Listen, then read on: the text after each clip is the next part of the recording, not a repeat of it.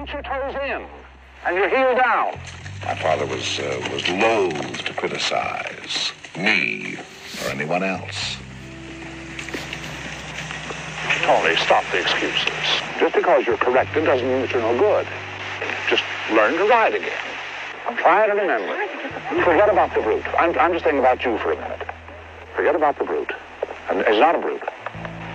Look at your feet. Look at your feet. Look at your feet. Look where they are. You're doing that with them. That's where I ride. But you must not ride that way. That's why you're riding badly. That. Feel that vice form. That's why I say to go forward in your saddle. Arch your back and go forward. Like that. Because you feel that vice form there. I used to ride around with a peso, with a silver peso. Take a jump with a silver peso there. You don't believe that, huh? Nope. Go ahead. That's straight, don't kick. I won't get him moving if I don't kick him. That's my boy. The feet. Never forget them. Couldn't be better done. As long as you don't serve the chicken that way. Tell me, what did the police say? They're calling it an accident. Who's the investigating officer? Lou Escobar. He's a lieutenant. You know him? Oh, yeah.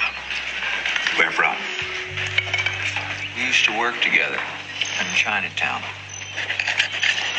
Would you call him a capable man? Very. Honest? As far as it goes. Of course, he has to swim in the same water we all do. Of course, but you've no reason to think he's bungled it. I have a competition in me. I want no one else to succeed.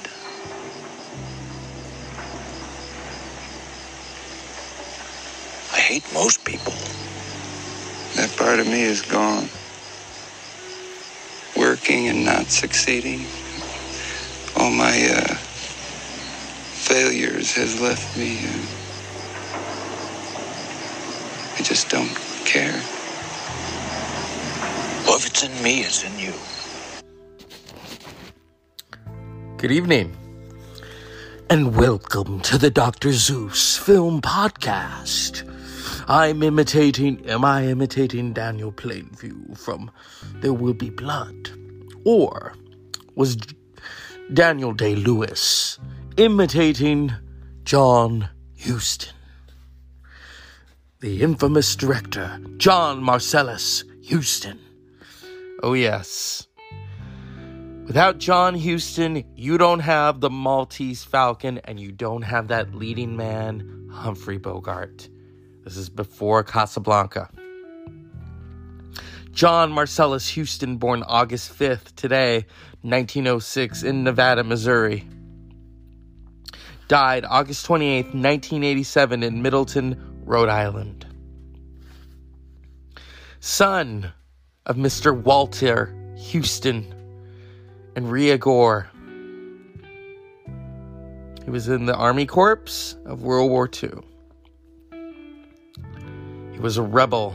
Huston has been referred to as a titan, a rebel, a Renaissance man. In Hollywood film industry, author Ian Freer describes him as cinema's Ernest Hemingway. Oh yes, a filmmaker who was never afraid to tackle tough issues head-on. During his 46-year career, Huston received 15 Oscar nominations, winning twice. He directed both his father, Walter Huston, and his daughter, Angelica Huston, to Oscar wins. He was the only child of Rhea Gore and Canadian-born Walter Huston. I've talked about this before on many, many occasions, how a lot of Canadians, and I have a lot of Canadian friends and listeners, the LNC 666 and Strombo, that a lot of Canadians helped to build Hollywood in the early days and still continue to light and ignite that fire of inclusion in Hollywood. And Mr. John Huston was no exception. Think of that. He had Canadian roots through his father. John Huston's films Also, I want to mention the clip of Daniel Day-Lewis from There Will Be Blood, who based his voice on John Huston when he played Oil Man Daniel Plainview in There Will Be Blood. That was so good that he won an Oscar for There Will Be Blood. John Huston. The movies themselves. I mean, George Stevens Jr. said Huston symbolized intellect, charm, physical grace. Within the film industry, he was the most charismatic of the directors I knew, speaking with a soothing, melodic voice that was often mimicked, but was unique to him. That's true. He was even an actor. Acted, and his daughter has said that he saw his acting as a lark. He started out in films in 1930 as a writer for The Storm, and then in 1941, 80 years ago, he directed his first feature, The Maltese Falcon. His directorial debut, even his father, Walter Huston, appears in the film carrying the Maltese Falcon to wish him luck. He went on to do... He was a writer in High Sierra. See, he loved working with Humphrey Bogart. That was one of his good friends. As a director, he did In This Our Life, Across the Pacific, There Will Be Light, The Treasure of the Sierra Madre. Badges? We ain't got no stinking badges. We're gonna get to that. Key Largo, We Were Strangers, The Asphalt Jungle, The Red Badge of Courage, The African Queen, Moulin Rouge, Beat the Devil, Moby Dick, Heaven Knows Mr. Allison. I have to mention that because tomorrow is the birthday of Mr. Robert Mitchum, who appeared in Heaven Knows Mr. Allison, who enjoyed, I'm sure, working with John Huston, who did The Misfits with Marilyn Monroe and Clark Gable. That was Clark Gable's last film. The Night of the Iguana, The Bible, Casino Royale, Reflections of a Golden Eye, and appeared in Chinatown, directed by Roman Polanski, starring his then, he wasn't really his son-in-law, but Jack was dating Anjelica Huston. Prizzi's Honor, The Dead, Mr. North, which was written by him. The Dead was his last directorial work. He was often mimicked because John Huston had that very booming voice. You need to understand here that he was a director. He was a director along the lines of Ernest Hemingway. He was on Dick Cavett once, and they talked about leeches and how they used to have them in the barbershop to get rid of the black eye. You know, the bags under the eyes. And he said it was such brilliance. I was listening and finishing Anjelica Huston's book on her life, and it was riveting. I love when she talked about her father. Let's cut to Danny Huston talking about his father and the Maltese Falcon. And so let's talk about the Black Bird. Yes. Dashiell Hammett, one of my childhood memories was in Ireland. There'd always be a big kerfuffle about getting the projector out. They'd plug in the projector. And then finally the projector light went on and the beam would cross the room through the cigar smoke and up would come these films. And Maltese Falcon was always a joy. That title sequence that you saw the Falcon, you knew you were in for a good ride. This is such a confident directorial debut from your dad. I mean, obviously he had the writer background, but everything that he's doing is quite complex and nuanced. Yes, and it was meticulously prepared. Everything was very controlled, storyboarded. Of course, he left room for the actors to interpret certain moves, but everything was pretty worked out beforehand. And he had advice from Hawks, from William Wyler, from Walsh, and really applied everything that they taught him or advice that they'd given him to make this film. And every atom in it really is perfectly placed. See, Mr. Spade, I'm trying to recover ornament that, shall we say, has been mislaid. Uh-huh.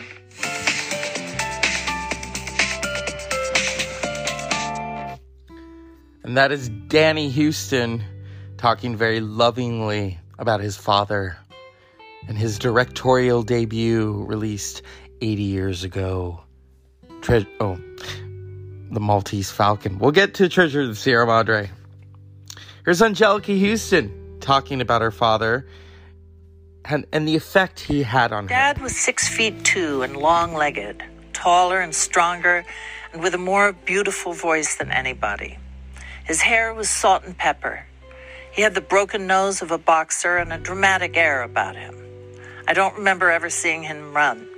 Rather, he ambled or took long, fast strides.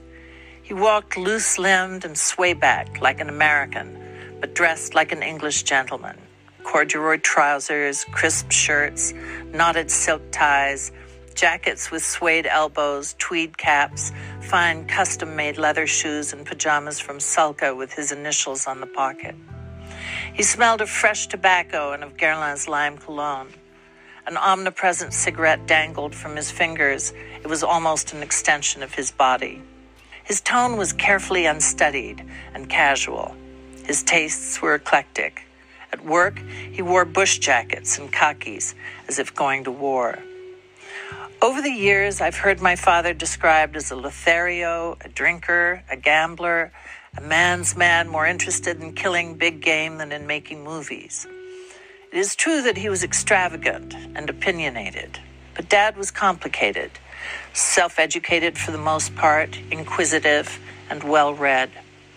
Not only women, but men of all ages fell in love with my father, with that strange loyalty and forbearance men reserve for each other. They were drawn to his wisdom, his humor, his magnanimous power. They considered him a lion, a leader, the pirate they wished they had the audacity to be.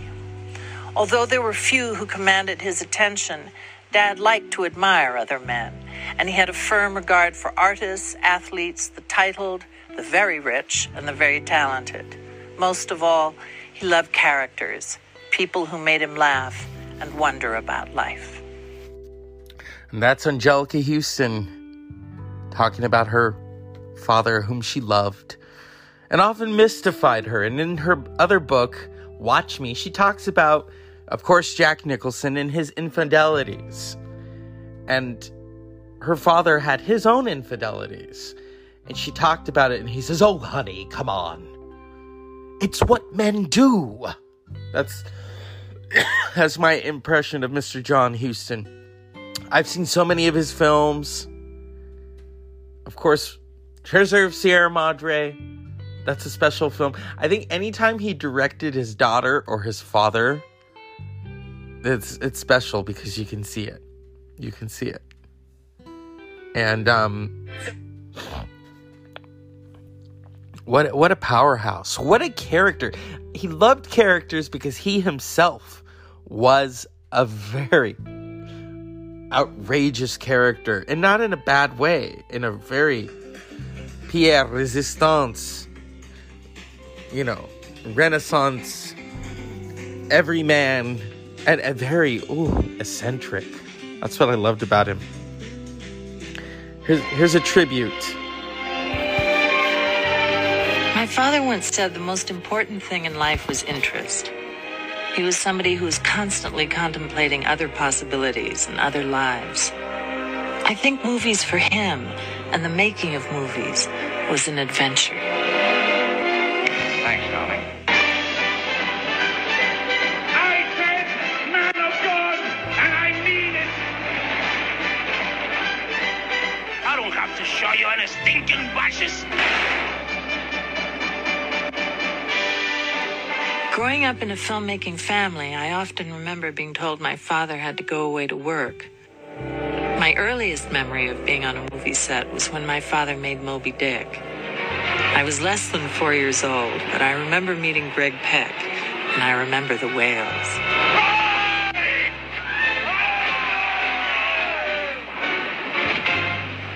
My father's movies are most often about survival against all odds. He loved to put people, including himself, under pressure or in a position of danger. All right, you got a gun now. You gonna use it or not? Kill him, Major. Yeah, kill him, Major. Go ahead, show him how you're not afraid to die. Shoot!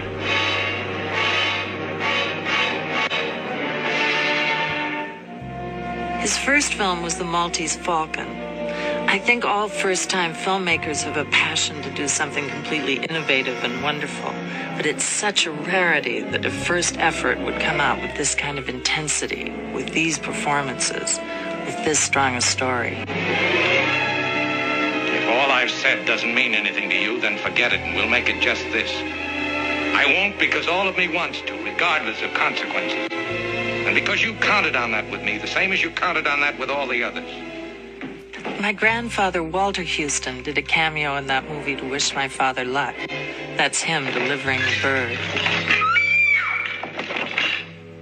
You know...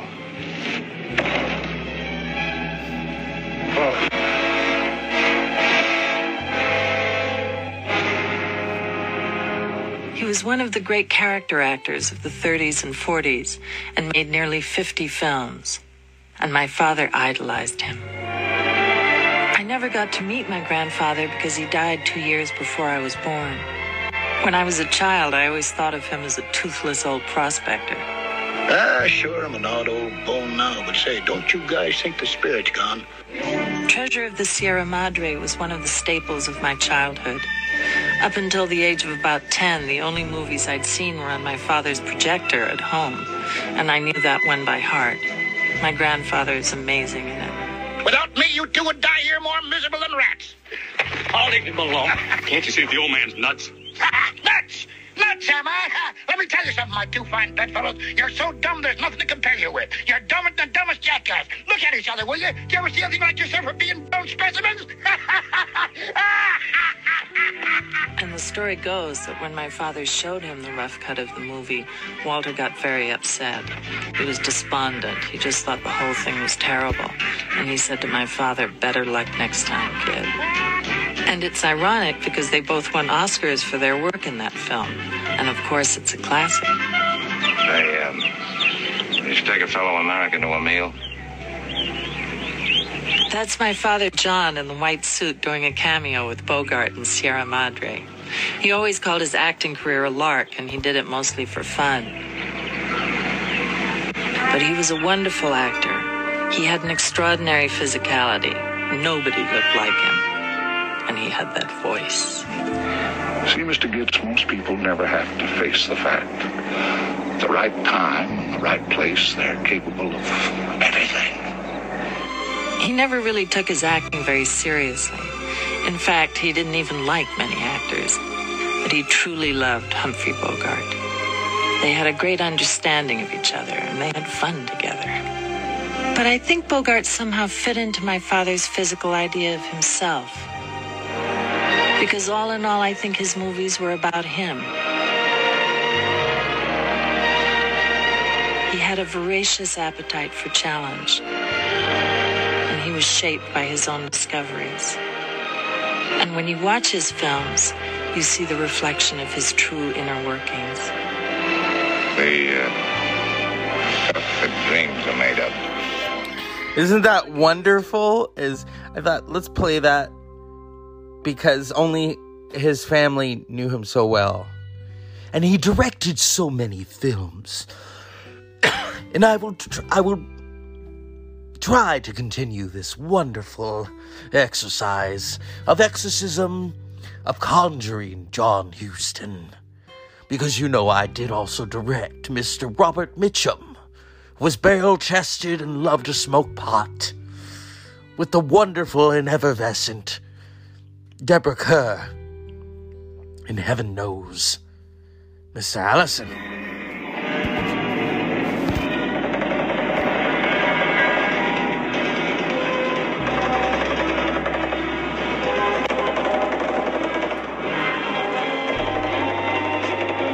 Mission accomplished, like they say, ma'am. I ain't killed nothing. Oh, lie down, Mr. Allison.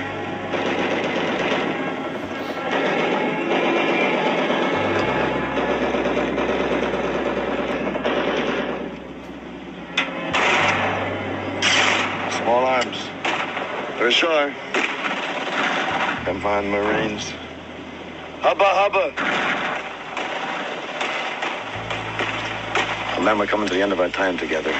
Well, we'll be seeing each other on and off for the next couple of days, maybe, but we'll never be just the two of us again, so I'd like to say this now.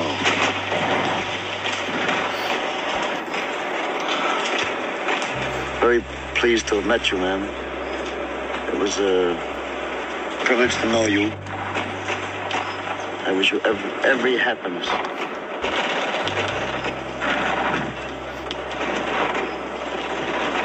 Goodbye.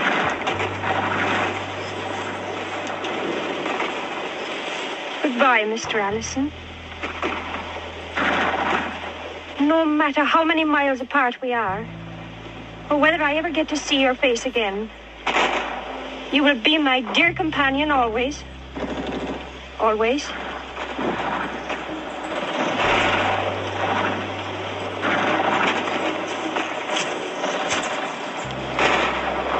Hey, Marine, you got a cigarette?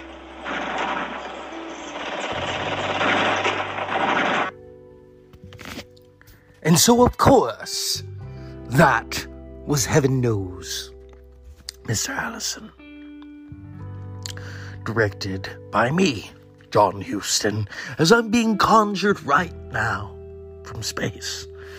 I directed my daughter, the effervescent Angelica Huston, in Pritzy's honor. Oh, hi, May Rose. Hi.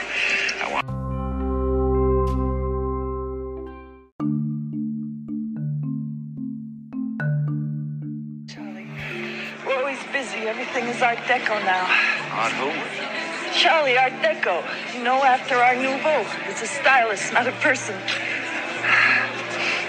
You know, it's like all that Arte stuff.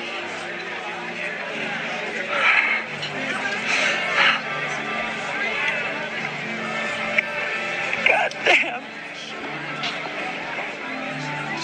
Me? I should have known to stay away. What happened? I went to say hello to my father. He called me a whore. Oh, May Rose, I'm sorry. Listen, May, what you gotta do is forget about your father. Forget about the environment. They never gonna take you back anyway, so screw them. They don't deserve you. Especially that fucking Dominic. May, you're still beautiful. Why don't you find yourself someone who has nothing to do with the families, you know? Settle down. A couple of kids. For life. Practice your meatballs. Sure, Charlie. Thanks a hell of a lot. You're a big help. And so, we got cut off. Technical difficulties, Dr. Zeus Film Podcast, celebrating John Huston, who would have been 115. Wouldn't that be interesting if we could all live past that? You know, Katharine Hepburn, who was in The African Queen, said, I think we rot away and it's too goddamn bad we do. She had a good point. She lived to be 96. But The African Queen, first of all, Humphrey Bogart won his only Academy Award for that. It was the first time he'd ever worked with Katharine Hepburn. And I know that John Huston was so proud. First of all, Huston was not friends with a lot of actors. But he loved making films with his good friend Humphrey Bogart. And he was very... I mean, he did Bogart's eulogy at his funeral. The fact that he would outlive Humphrey Bogart, I'm sure didn't sit well with him. It didn't sit well with a lot of people. And Here's your mail. here we go. The African Queen. One thing and another kept me at Limbazi. You know how it is. Maybe you don't. Good morning, Mr. Olnott. Morning, miss. Ah, splendid. They've come at last. Huh? My rose trees. Ah, you'll stay for tea? I don't mind if I do. I sure need something in my condition. I'm in for going over when I get back to the mine. Them Belgians will call me all the names they can think of, but I don't mind being cussed out in a foreign language. They won't fire me. Ain't nobody in Africa, except yours truly, can get up a good head of steam on the old African Queen.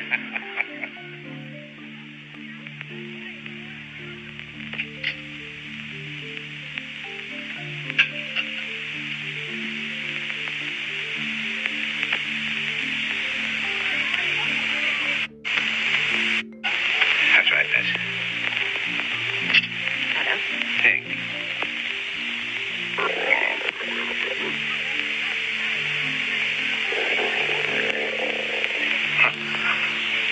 Just listen to this stomach of mine. The way it sounds, you'd think I had a hyena inside me. Do have some more bread and butter, Mr. Olnott. Well, thanks, miss. I don't mind if I do. Excuse me.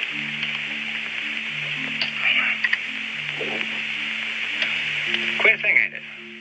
What I mean is, what do you suppose makes a man's stomach carry on like this? Try a rock cake, Mr. Olnott. So, this is important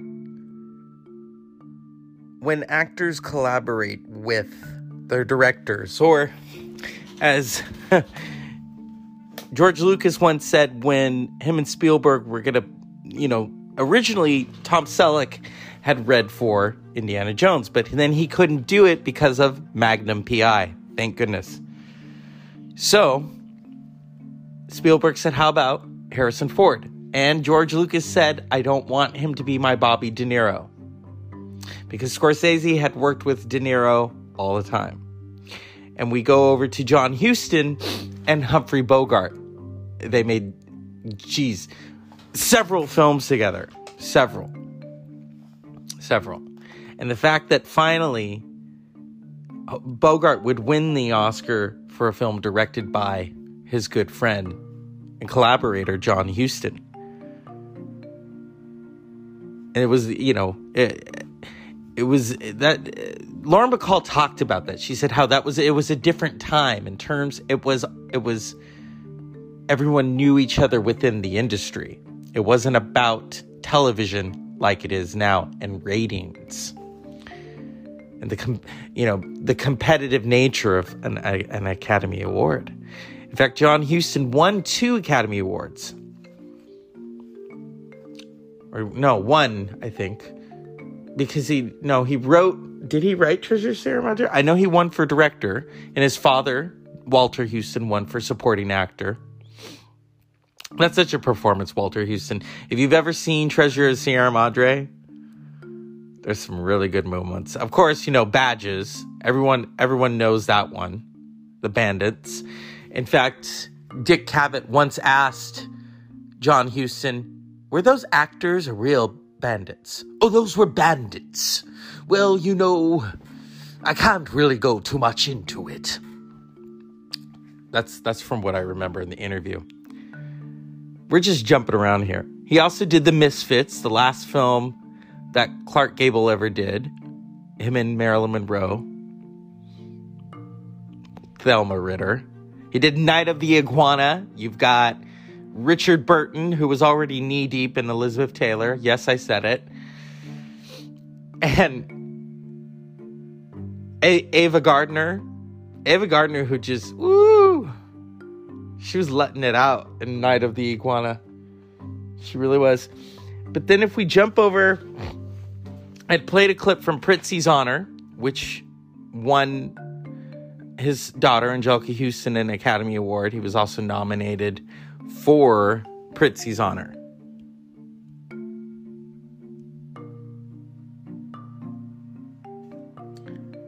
So, we come to The Dead. In between that, Huston directed The Man Who Would Be King, Sean Connery, Annie. And then we come to the final film, The Dead. Another collaboration between his son and his daughter. I think his son wrote the screenplay. And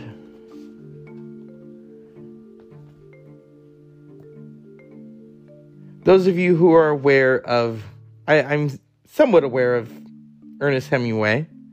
I've seen the movies that are based off of his books. The fact that John Huston has been called the Ernest Hemingway of film, I'm sure he was very taken with that.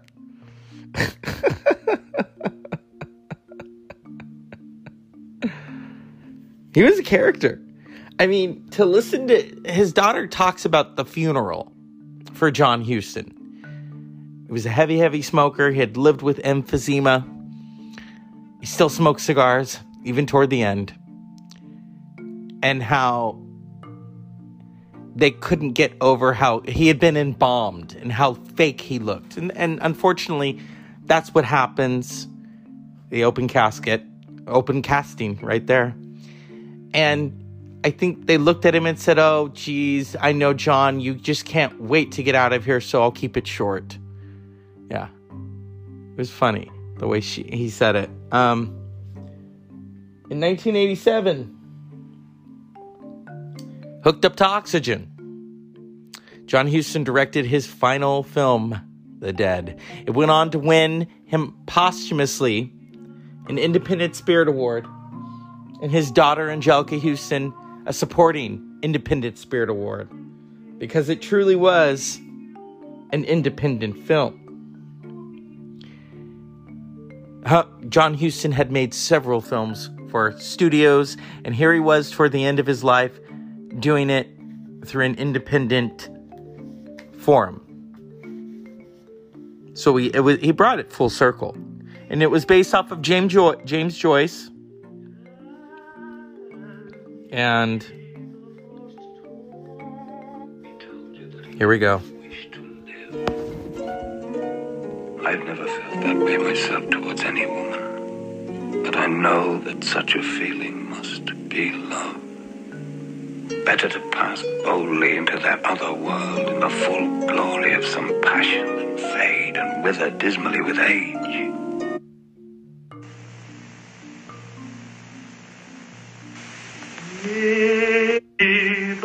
Be loved. Better to pass boldly into that other world in the full glory of some passion than fade and wither dismally with age.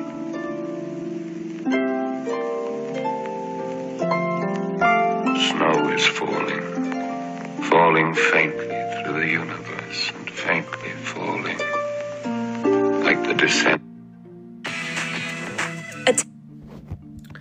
And so that's a clip from The Dead, released in 1987. In fact, I don't think he lived to see the finished product. I think he did, but in terms of having it released, here we go. As I'm taking you to be, tell me the first token that passed between you and me. Oh, don't you remember that night on yon bleeding hill?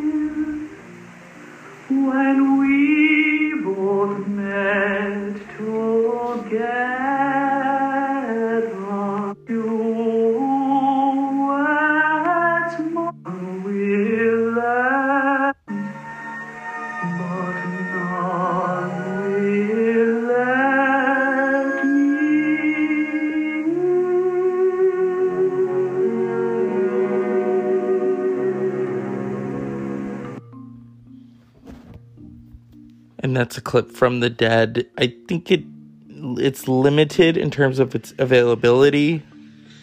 I know it's online. Here we go. Tell me what you're thinking. Tammy, I think I know what the matter is. Do I know? Oh, I'm thinking about that song, The Lass of Aughrim. What about that song? Why should that make you cry? I'm thinking about a person long ago who used to sing that song. Who was that person? And that's Angelica Houston.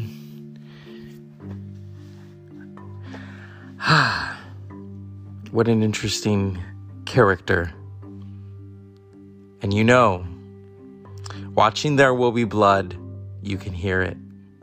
I have a competition and I drink your milkshake. And the fact that he admitted that that character performance is kind of based off of John Huston. Leave it to Daniel Day-Lewis to conjure him for the 21st century.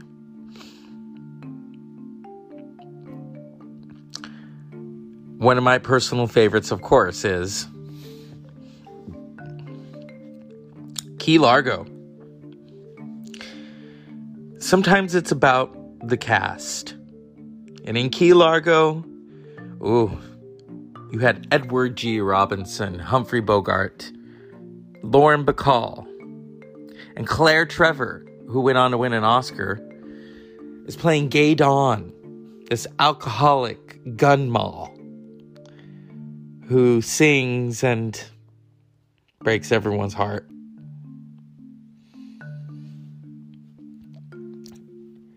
Even though it was shot on a soundstage. I like to think that it was actually shot in Key Largo. Hurricanes and movies. And also, let's not forget, we also have Barrymore. So, and the ending of Key Largo. The Key Largo ending, first of all, there's two versions. And if you've seen Key Largo, you know what I'm talking about. Very rarely in that era were there two versions.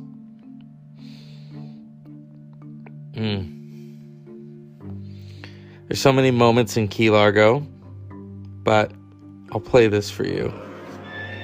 My name is Frank McCloud. I'm about 12 miles off Boot Key Harbor on my way in. Over. Hold your course. You're headed straight for Key Largo. Key Largo.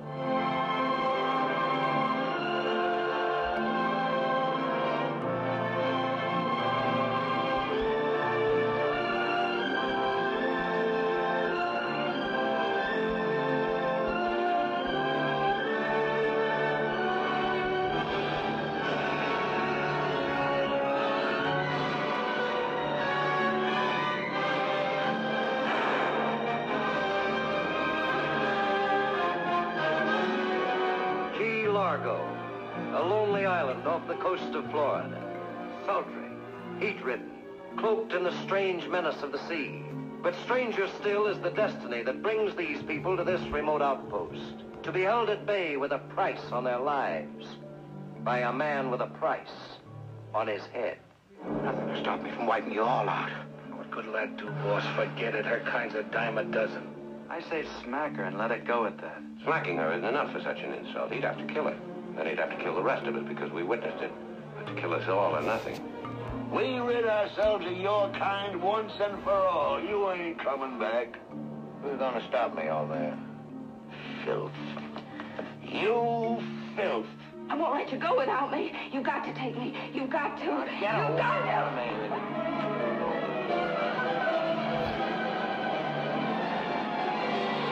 And wild cat. Smell blood, huh? Got your appetite up. You can make your hopes come true. But you gotta die for it. See where I'm aiming? Right at your belly. Go ahead, shoot. Get away, sister. Get away, Nora. So that's Key Largo. I forgot to mention Mr. Lionel Barrymore. This was an ensemble cast. another collaboration with Bogart. Johnny Rocco, Edward G. Robinson. Nora Temple, Lauren Bacall. Her invalid father-in-law, Lionel Barrymore. Ex-GI, Frank McCloud, Humphrey Bogart. And Miss Claire Trevor. What an amazing film. And before we end, Mr. Houston, do you have anything to say? As I celebrate my 115th birthday, it's good to at least be alive through the remembrance of film. Thank you. And it's been one hell of a trip. Unpleasant dreams.